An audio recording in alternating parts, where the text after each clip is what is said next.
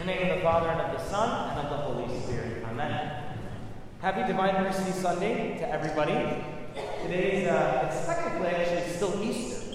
Easter is actually 8 days, so that means like 8 days of eating like junk and cake and pacha. So I don't know if you're still doing that, but I still feel like I just need to hit up the gym right now. So, as we continue our celebration, as we continue to meditate on the resurrection of our Lord, today Jesus is giving us, and He's transforming our understanding of how does God work with man. How does man kind of imagine God, or how do we look at God, and how does God actually really deal with us?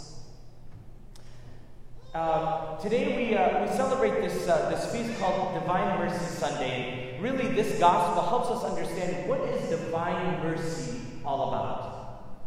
The apostles today in the gospel, what are they doing? They're stuck in a room and they've locked all the doors, and they're in this room and they're afraid. They're probably disappointed that they're disappointed that Jesus has died, this man that they have given their lives up for has died, or they're beating themselves up because they betrayed their best friend who they gave up their life for, or all of it. They've isolated themselves. They're discouraged. They're disappointed. They hate themselves. They're disgusted with themselves. They think that God has abandoned them. They're despairing. In this, what does Jesus do? As they're in this room, and it says that the room was locked for a reason. What is God trying to say to us? That oftentimes, when we are disappointed, when we are angry with ourselves, when we're disappointed with ourselves, when we're in sin, or when we're in pain and suffering, what we do is we lock the doors against God. We lock the doors against God, and we put a block there. What is that block? What is that locked door? What is the root of that? The root of that is, I'm going to say this, it's our pride. And particularly, what is this pride? I would say that this pride is really rooted sometimes in an unwillingness to believe that God is bigger than everything. That God is bigger than my pain and my suffering, and that God is even bigger than my sin. So what do?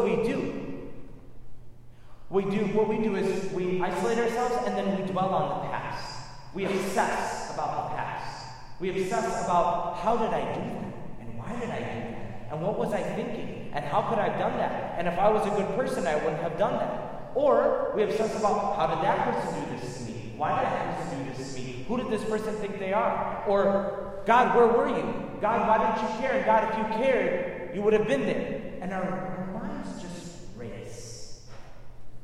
Our minds race. And it really just becomes compulsion. We can't even stop. This is really where the apostles were, just before Jesus appears to them.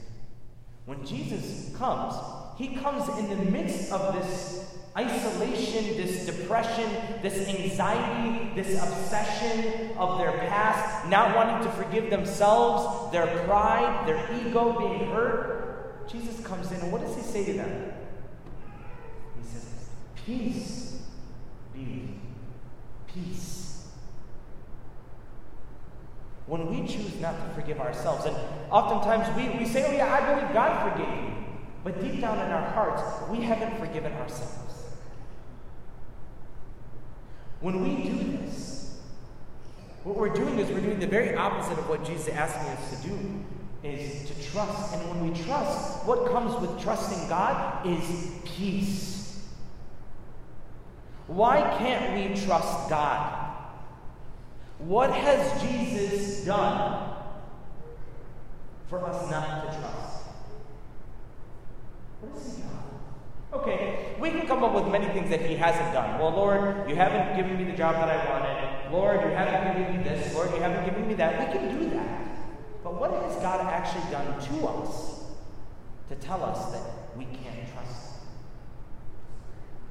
What Jesus wants, and this is why He came to St. Faustina in the 1940s. This is St. Faustina, by the way. I love her. He came to her and he started to appear to her and he started to tell her, can you tell humanity that what hurts me most, what pains me most, is not their sins. It's not all of the stealing and the lying and the adultery and the impurity and all of this stuff that we think.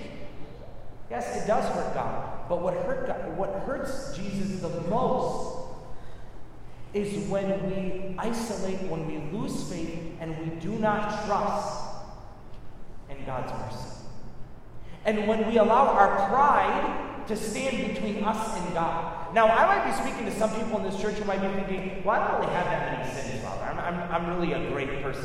I'm not really talking to you, okay? Because in order for us to really experience God, we need to repent and recognize that we've sinned. We need to recognize where we have gone wrong. Now, this recognition, this repentance, should not lead us to isolation and to depression and to discouragement and to giving up. It should lead us to want to run to Jesus, not to run away from Jesus. Like a person who's ill and recognizes they're ill, what do? They run to the doctor. Do we see Jesus as divine physician? Or do we run away? Do we isolate? That's what Thomas did, right? Thomas wasn't even there when Jesus first came. Where was Thomas? Thomas wasn't there because he literally just cut it all off. He was done. He was done with God. He was done with Jesus. He was done with the apostles. He was done with it all. He wanted to give up. But when he decides, 8 days later it says, when he decides to come back and be with his brothers, come back to the church to be with his brothers, Jesus comes in. I really believe that Jesus comes back specifically for Thomas. He already came to the other apostles. Now, you would think that Jesus would have been like, well, you know what, Thomas, that's your fault. You ran away. You chose to run away. I'm not going to waste my time and come to you. That's not how God thinks. That's how the devil thinks. The devil is the one that puts those nasty thoughts in our head. God doesn't love you. God has left you. God is disgusted with you. Give up on prayer. Give up on church. God has left you. God has abandoned you. That's all from the devil. All of it. It's all shame from the devil. Jesus comes into Thomas' shame, and he says to Thomas, Thomas, I want you to come here. I don't want you to just see me. I want you to touch me. Now, we may be looking at this on the surface and think, okay, well, Jesus is just telling Thomas, like, hey, Thomas, I was saying to Jesus that died, 10 days ago, and touch my hands, believe that I'm the same Jesus that was on the cross, and now I'm alive. It's not just that. It goes even deeper. What Jesus is saying to Thomas is he's saying, Thomas, I know your pain. Touch my wounds. Touch my side. See that I know what this despair and this discouragement and this sin and this darkness and this anxiousness and this fear, I know what it feels like because I've been there before. I was on the cross. Now, every time, my brothers and sisters, and this is why Jesus is doing this. He's saying peace, but he's showing us his wound. And what he's saying to us is, trust that I know what you're feeling. And my mercy is your peace. My mercy is your peace. And his mercy, what he told St. Faustina, is that God's mercy seeks the most miserable. God's mercy seeks misery. Any kind of misery. Anxiety, fear, depression, sin, all of it. That Jesus told St. Faustina that the darker one's soul is, the more his mercy thirsts for him. Do we believe that about God? Do we trust in God's love and mercy? Do we see God being merciful like this? Or do we listen to our shame that the devil puts in us and we run away in isolation and discouragement and anger and anxiety? We need to keep running back to the fountain of mercy. We need to keep running back. And what is the fountain of mercy? The fountain of mercy is right here, guys. It's in the Eucharist. This is where we experience peace. This is where we experience freedom. This is where we experience freedom and love and acceptance, even in our darkness, even in our sin. But do we believe that? Do we trust in God's love and mercy? You know, the Divine Mercy picture Jesus said to St. Faustina, he said, I want everybody to put this picture in their home. So if you don't have the Divine Mercy picture, I highly encourage you to get one. And what he said was, he said that special graces will be given to those who gaze. Not just look at it, we go, oh, nice, I can just walk away. No. He says, those who gaze upon this image will experience conversion, will experience a transformation.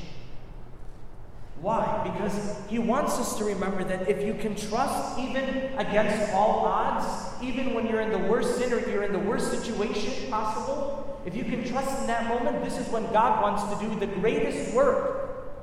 What did he do with Thomas? Thomas, who was unbelieving, who was angry, who was anxious, put it all together, fill in the blank. What did Jesus do with Thomas? Thomas was actually the one who evangelized the Chaldeans.